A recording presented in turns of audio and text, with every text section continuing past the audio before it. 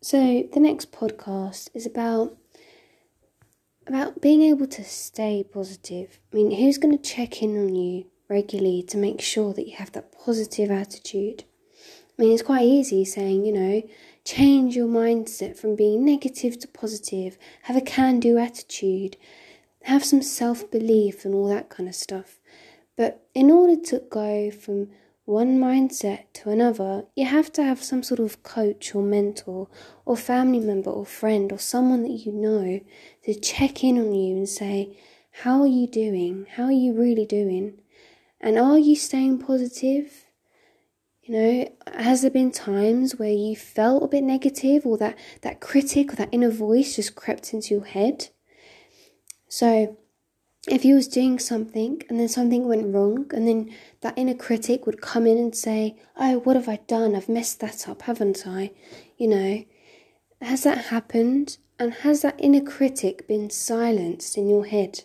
Have you come around and said back to that inner critic, that inner negative voice in your head and said, no, that's not my fault, that's fine.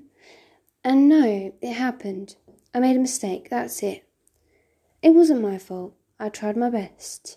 Have you turned that inner critic around? Have you silenced it?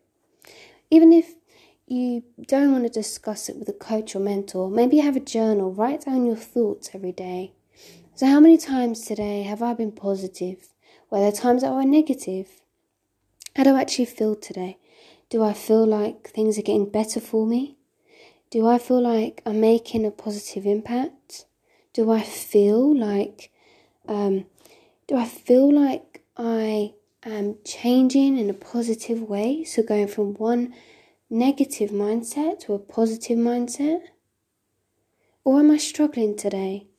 Am I finding it really hard trying to change that mindset and silence that inner critic in my head? So I just want you to think about that. Often it's quite simple, you'll hear a lot of videos or YouTube videos, whatever it is, and I'll say to you, you can change your mindset, have a can-do attitude, that sort of thing. But it's just about thinking, how are you going to do that?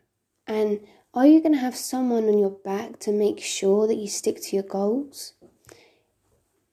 I think that's the most important thing. Having a journal or a coach or a mentor or a family or friend to check in on you and say, how's it going? Do you feel more positive now about things? I think that's really important.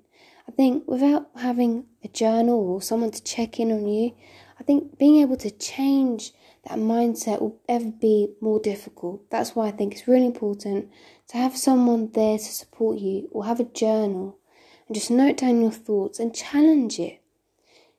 So if you had an argument or something with someone and they were a bit conflicting, or they didn't understand your point of view on something, or they put you down, or they came out with something really horrible about you, how are you gonna feel after that? Are you thinking about what they said? Do you have a solution as well? So do you have a way to go forward? Are you going to sit back and make you feel negative? Or are you going to challenge that and say, no, it's not okay, and I don't have to listen to negativity?